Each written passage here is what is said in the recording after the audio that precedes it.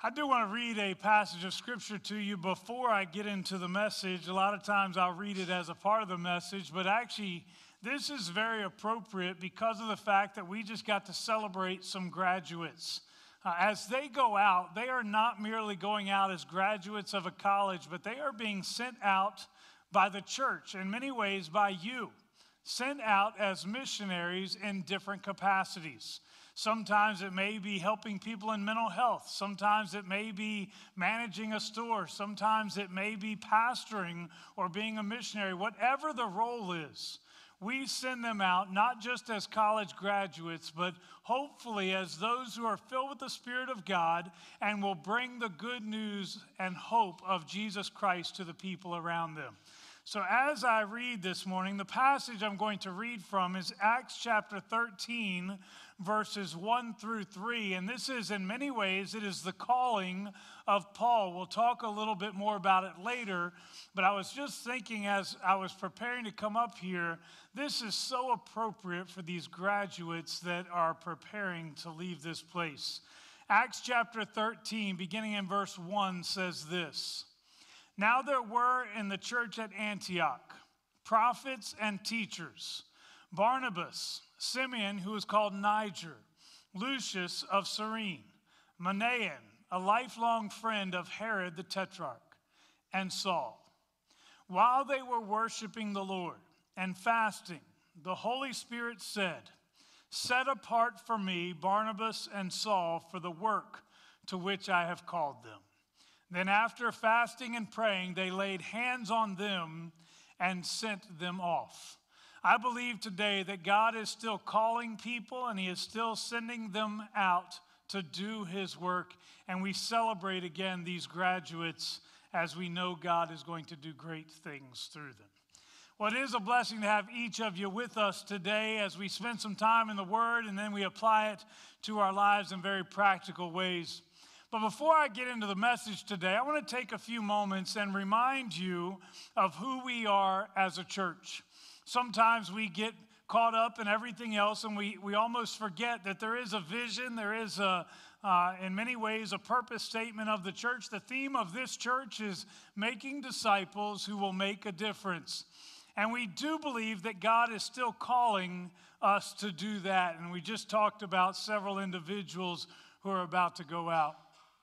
Last week, I shared about the need for us to make disciples, people who will follow in our footsteps as we follow in the footsteps of Christ. And the natural byproduct of truly making disciples is that we will in turn make a difference in our world.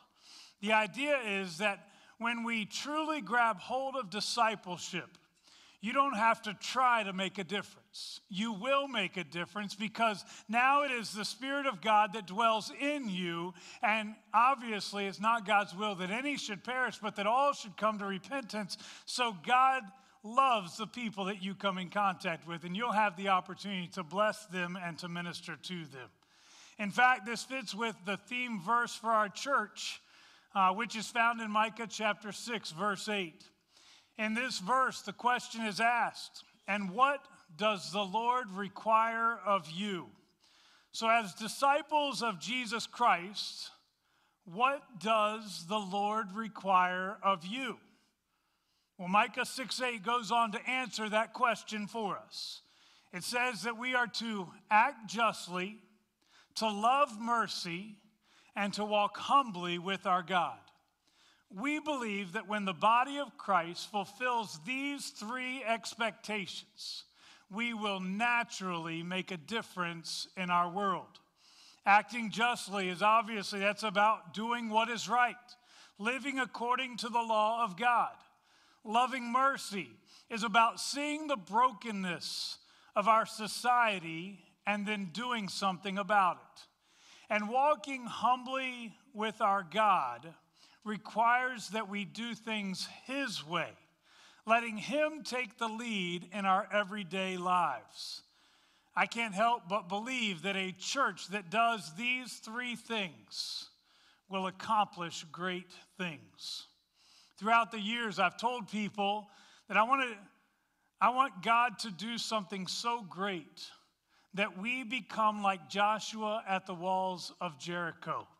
I want God to move so powerfully within the church that when he accomplishes the task, that nobody could mistakenly give credit to myself or honestly anybody else in this room, except to give glory to God for what he has accomplished.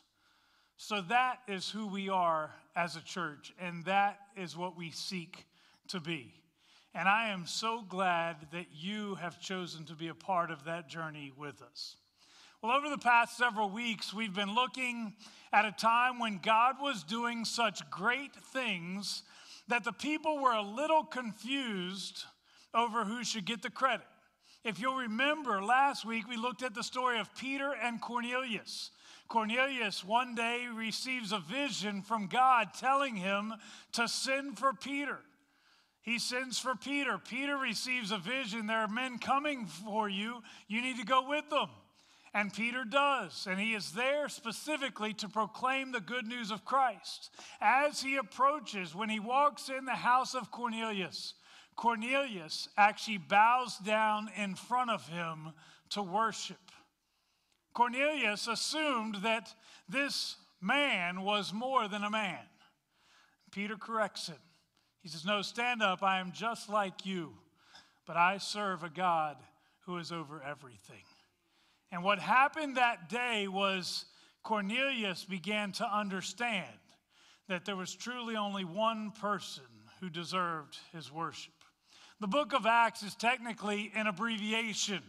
It's literally called the Acts of the Apostles. Yet many have suggested that it should be called the Acts of the Holy Spirit, as we see the entirety of the book revealing how the Holy Spirit moved among the apostles and the rest of the early church. No doubt this is God's story, and God is the one who deserves the glory. For each of the last 3 weeks, we've looked at sermons delivered through Peter and Stephen. Yet the majority of the sermons in Acts are delivered through Paul. There's almost a changing of the guard that takes place here in our passage today in Acts chapter 13. Peter will continue to preach. Obviously, Stephen is done. There are other reasons for that. Peter will continue to preach, but he's not alone. Instead, Paul becomes a significant influence. Previously, he's known as Saul, but he is about to take more of a lead role in proclaiming the gospel message. But this change doesn't just happen because Paul is more likable than Peter. Actually, Paul fought hard to keep this from being some sort of competition. Listen to his words in 1 Corinthians 1, verse 10 to 13. He says, I appeal to you, brothers, by the name of our Lord Jesus Christ, that all of you agree and that there be no divisions among you, but that you be united in the same mind and the same judgment. For it has been reported to me by Chloe's people that there is quarreling among you, my brothers. What I mean is that each one of you says, I follow Paul, or I follow Apollos, or I follow Cephas, or I follow Christ. Is Christ divided? Was Paul crucified for you, or were you baptized in the name of Paul? His point was that we are all on the same team. If Peter helped you find Jesus, great. If Paul helped you find Jesus, great. Either way, it's a win for the kingdom. In fact, it's not the responsibility of just one to proclaim the gospel message, but all. You want a simple application? I look out at this room. Pastor Wiggins is here in the room. Many of you came to Christ through the ministry of Pastor Wiggins. I have absolutely no quarrel with that. In fact, I celebrate the fact that you came to Christ through the ministry of Pastor Wiggins. He celebrates if you come to Christ through the ministry of Pastor Mike, because we're all on the same team. And the truth is, our goal is to see Christ glorified above everything else. It's not about the individual, it never has been. Now, a side note on this particular passage, I've heard it said by some that this verse means that you shouldn't have denominations either. And while I appreciate that sentiment, I will respectfully disagree. you probably haven't heard that because there aren't many pastors that will say that, but I actually see denominations as a good thing. There are legitimate theological differences that exist between churches. And lumping everyone together into one theological body actually robs us of the opportunity to process our own theology as being unique from other people. You can have more than one opinion on how things work in the body of Christ. However, what this does say is that we can find common ground among those who see things differently. My guess is that Peter didn't see everything exactly the way that Paul did. Apollos didn't see everything exactly the way that Peter did. That's not what the point was. They were able to find common ground, and that common ground was found in Jesus Christ. Now back to the call of God being upon all of us to proclaim the truth. The fact is, all of us are called to that. Specifically in Acts 13, we see God's call on Paul's life. I want to read that to you one more time. Now there were in the church at Antioch prophets and teachers: Barnabas, Simeon, who was called Niger, Lucius of Cyrene, Manaen, a lifelong friend of Herod the Tetrarch, and Saul. While they were worshiping the Lord and fasting, the Holy Spirit said, "Set apart for me Barnabas and Saul for the work to which I have called them." And then after fasting and praying, they laid their hands on them and sent them off. So we start with 5 men who have gathered together for church. Please note that in the church, the phrase that is used here in that passage is not a specific location so much as it is a people. They didn't have a church on every other street corner like we do here in America. Instead, the church refers to the people who have placed their faith in Jesus Christ. It doesn't matter where they meet. When they meet together in the name of Jesus, they are meeting in the church. I know this isn't really in your notes for this morning, but this is an important point for you and I. I've talked with individuals, I've had people who have cursed in the church, and they immediately apologize because they shouldn't talk like that in church. Or I've had other people tell me that the walls might begin to crumble if they were to walk into a church. We actually had a crack in the back of our sanctuary in our church in Pennsylvania, a very large one. I had a guy who he wanted to come and visit the church, but he told me very specifically, I'm worried that the walls might begin to crumble. So when he walked in, I looked up, I said, "Oh my goodness." And sure enough, there's this big crack. It was on purpose. I was just kind of having fun with it. There is this idea that the church is a holy place and their unholiness would be a problem.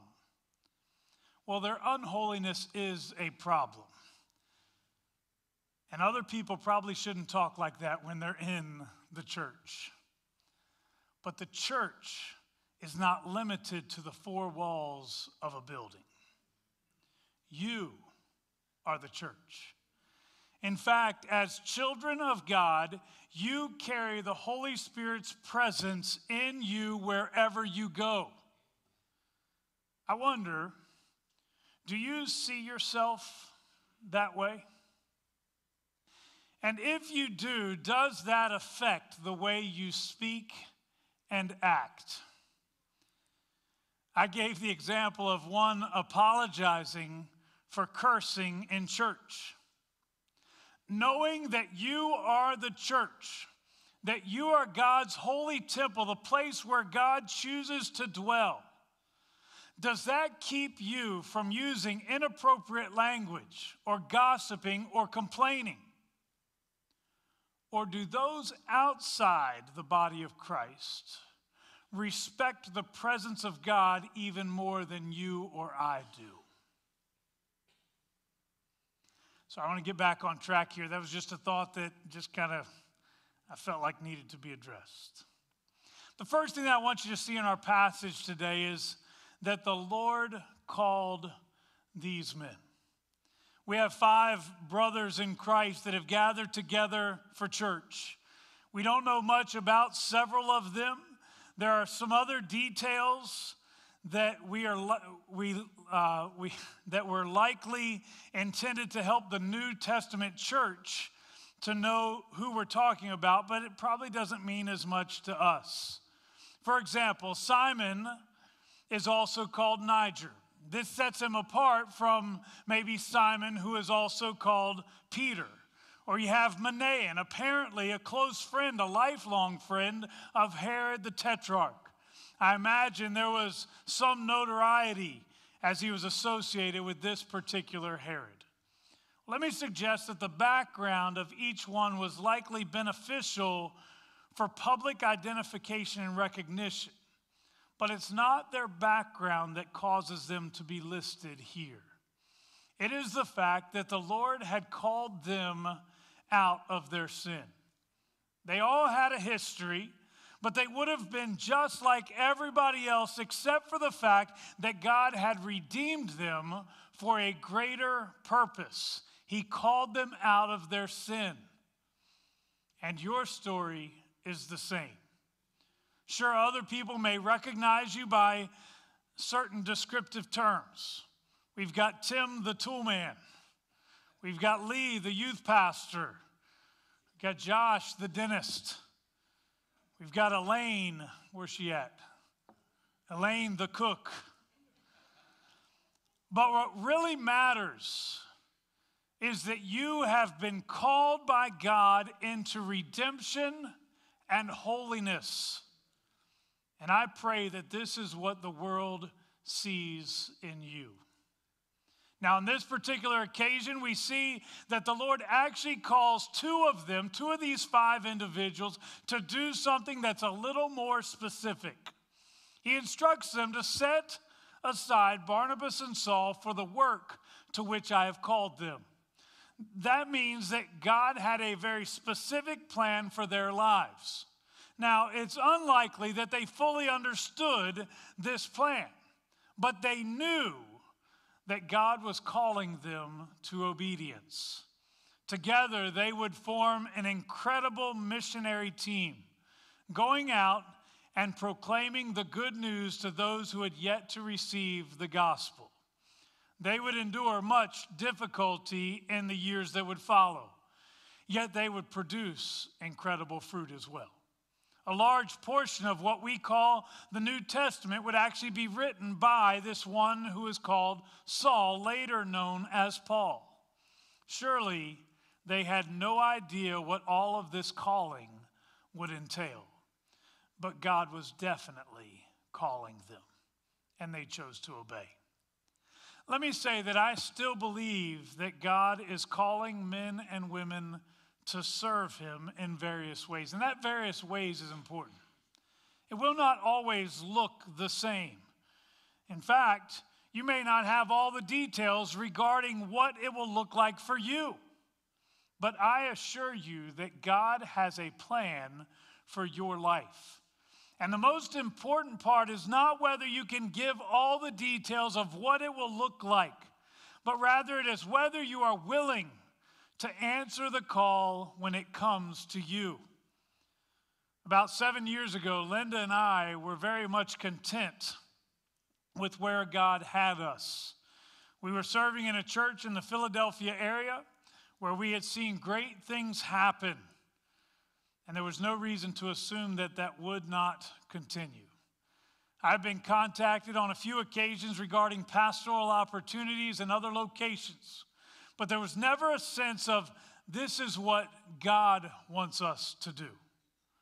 And then one day I received a phone call from our then district superintendent here in South Carolina. He asked me if I could put together a resume and send it to him.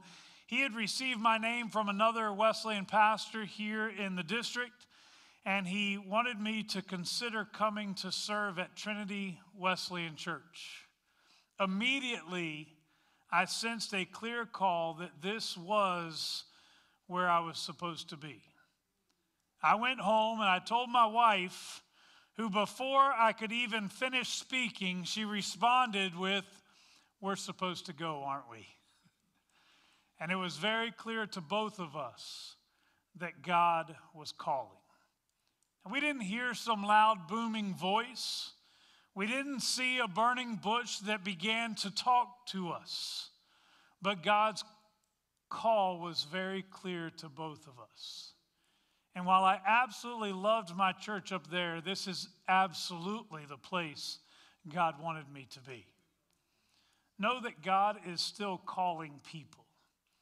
It won't always result in a life-changing move to a new town, but He is calling you. Maybe He's calling you to meet neighbors or to meet a need. Maybe He's calling you to pay for somebody else's lunch. Or maybe He's calling you to become a pastor or a missionary. Will you respond to the call? Now, it's worth noting that this call for Barnabas and Saul occurs amidst a time of prayer and fasting. The church prayed. There are various times in the New Testament where we see God move miraculously simply because the church was willing to pray. Clearly, we see it in this passage, but consider a few other examples. On the day of Pentecost, the believers met together for a time of prayer and worship, and the Holy Spirit showed up, and it turned into an incredible day. Remember when Peter was in prison? And for sure, the next morning he would die. But the believers gathered together and they prayed that somehow God would deliver him. And that's exactly what God did. While everybody else was asleep, an angel shows up.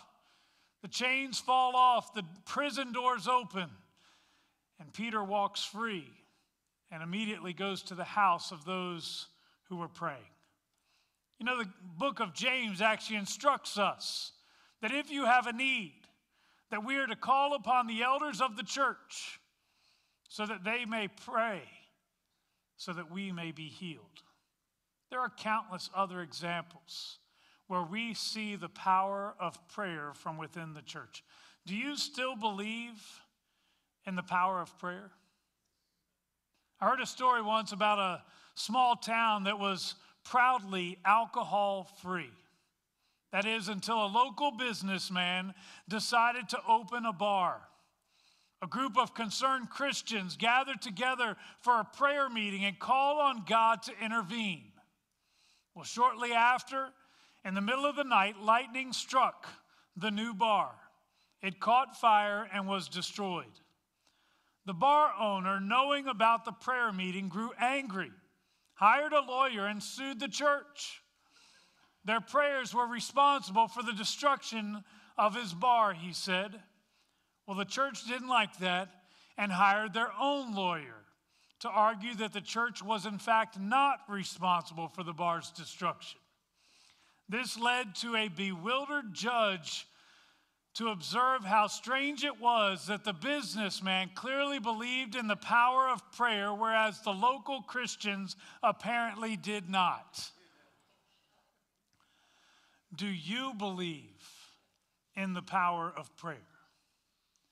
Do you believe what Jesus says in Luke chapter 11, where he says, "And so I tell you, keep on asking and you will receive what you ask for. Keep on seeking and you will find. Keep on knocking and the door will be open to you. For everyone who asks receives. Everyone who seeks finds. And to everyone who knocks, the door will be opened." Do you still believe that? Know that God has invited us to be part of a great work. And sometimes that includes us going and doing. But at other times, this will require that we simply pray. Please don't underestimate the importance of this either. I've often heard people talk of prayer as being the lesser partner in accomplishing the work of God. That is incorrect. There's actually nothing more powerful than when the people of God gather together for prayer. It is in those moments that we tap into the power of God, and it's not about how talented we are or how intelligent we are. It becomes all about God and His ability to work in and through us. Listen to me. I could stand up here and preach the most amazing sermon in the world, saying all the right things, and it be nothing but empty words. The worship team, that was fantastic this morning, but they could stand up here and lead us in the most beautiful music with the most incredible lyrics, and it become nothing more than noise. But when we pray, we are actually inviting God to do what we are unable to do on our own. But it's more than just what happens in the church. The Apostle Paul writes in multiple letters that he prays for those brothers and sisters in the church, often with prayers of thanksgiving or praying for strength. But the point is that the church ought to be praying for the church. When was the last time you prayed for your pastor, for the staff? When was the last time you prayed for the person that is sitting beside you right now? When was the last time you prayed for that lost loved one that was mentioned in Sunday school or in a small group? Listen to me, there is power that is available when the people of God pray. The last thing I want you to see today is that when the people prayed and when the Lord had called, the church sent and went. I want to look at this backwards today. We're going to start with the church went. Paul and Barnabas, upon receiving the call that God had given, they were willing to go. They know that this will likely include some discomfort. They would be correct. Paul in particular, we know that he'll be shipwrecked, he'll be imprisoned, he will be beaten, he will be hated. There will be times to be loved as well, but there's a lot of difficulty that would be associated with it. But they also knew that it was an honor that God would entrust them with such a great challenge. So they are willing to go. Please understand that if Trinity Wesleyan Church is going to be able to make disciples that will make a difference, then we are going to need people who are willing to go. Go into your homes. Go into your neighborhoods. Go into your workplaces, into the recreation department, into the local city governments, or wherever the Lord will call you, and bring hope and healing to a world that desperately needs it. And don't assume that somebody else will do it. You know, so often we look around us and we think, well, you know, that guy's really good at talking to other people. I think the Lord should use him to go reach the lost. Yeah, maybe so. And you. The point is, if God is calling you to do it, He doesn't want me to do it, and He doesn't want somebody else to do it. He called you to do it. I've seen people who are really good at identifying what other people or even the pastor ought to do, but they aren't walking in obedience themselves. Or they'll do it, but then complain the whole time because someone else didn't do it. We are the church. If God lays something on your heart, you be the one to do it. It's part of being the church. As Barnabas and Saul are willing to go, the church serves as the sending agent as well. We know that they were willing to go. They went, but the church sends. This is twofold. On the one hand, the call has already come from God to you. I referenced it recently as we looked at what is referred to as the Great Commission last Sunday in Matthew 28, verse 18 to 20.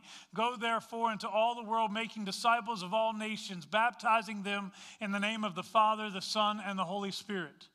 That is a call that is extended to all those who would call themselves children of God, those who would be followers of Christ. Go therefore and make disciples.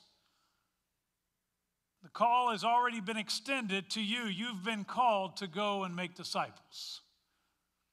That begins with you proclaiming the message and then you modeling before others what it is to be a child of God. So the Lord says, go. But in addition, I want you to know that today, as you walk out of this place, you are being sent by the church. I'm going to pray in just a minute, and as I do, I want to pray over you. It is a prayer of blessing. It is a sending out. I am praying that God would empower you and that God would do great things in and through you. That God would open up doors before you ever get there so that God would already soften the hearts of others. That as you proclaim the good news that you have received, that others will receive it as well. And that you might be the world changers God intended you to be. Before I do that, let me simply remind you that we cannot do this alone. I'm going to pray that God would send you out and the church would send you out. But as I do that, I'm going to ask you to commit today to pray for the people who are with you. The church prayed. There is power in prayer. And I believe that same power is available. Pray now, but when we leave this place, continue to lift up your brothers and sisters in Christ. We need that. We have seen answers to prayer, even in this group. We have seen God move in miraculous ways, taking things that seemed impossible and making them possible. We have seen financial miracles. We have seen physical miracles where individuals were sick and there was no hope, and somehow God provided that hope. God is still able to do those things, but he calls on his people to pray. So I invite you to pray. If you would bow your heads with me. Father, as we come before you now, Lord, we thank you for this privilege of prayer, the opportunity to communicate with you, the God of heaven and earth, the King of kings and the Lord of lords, the one who is perfect in every way. Father, it is truly an honor for us to come before your throne. May we never take that for granted. Lord, we believe that there is power in prayer as well. And I do pray right now for these people, for every individual who is here, everyone who's watching online. Lord, I pray that you would fill us with your Spirit and that you would accomplish far greater things than we could ever do on our own. Father, I thank you today that you have called us out of sin. And I pray that you would help us to go and bring the same message of hope that we've received to the people around us. I pray that you would open up doors so that people that maybe right now they're not even interested in what the Word of God brings. But suddenly, Lord, you would begin to speak to their hearts, that you would cause them to be open. And Lord, I pray that you would allow us to speak boldly into their lives, to proclaim this hope that we have, and to know that you desire a relationship with them. Lord, I pray that you would use us in the public world. Lord, I pray that you'd use us in city council and in recreation departments, in our workplaces, in our neighborhoods, wherever it may be. Lord, I pray that you would open up doors for us to simply be a light to a darkened world. Father, I pray today for your anointing to rest on each one of us. Lord, help us not to wait until 3 or 4 weeks down the road to respond to your call. Lord, I pray that you would call us today to go and to proclaim the good news of Christ to those whom you've placed in our lives. Lord, we send out the church today with your anointing and your blessing. And we pray that as you pour out your Spirit on them, Lord, that the world would know that it is the Spirit of God that dwells in them. Fill them, use them. In Jesus' name we pray, amen. Several years ago, I preached a message similar to this, different text. I knew nothing of the response of people, and it was about I would say it was back in the spring, because we were not yet meeting together inside of this building. An individual stopped by the church. He said he saw my truck out there and he just wanted to stop and tell me he had been in the services that Sunday morning. It had been a couple years earlier. He said, I had preached this message on the need for us to answer God's call to go and proclaim the good news. Unfortunately, he was not in our church very often, but he was that Sunday. He said he walked out of service and he knew immediately that he needed to respond. And he went to his mom, who was in a nursing home. She was not doing well, but mentally she was still able to process what was going on.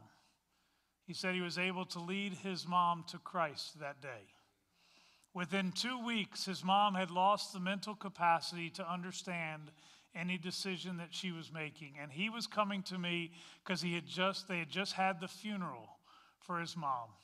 He said, I want you to know that today I know my mom is in heaven simply because he responded to the call that day. Who knows who will end up in heaven because you choose to respond to the call of God today? I pray that God would produce incredible fruit through you. Thank you for being with us this morning, and go in peace.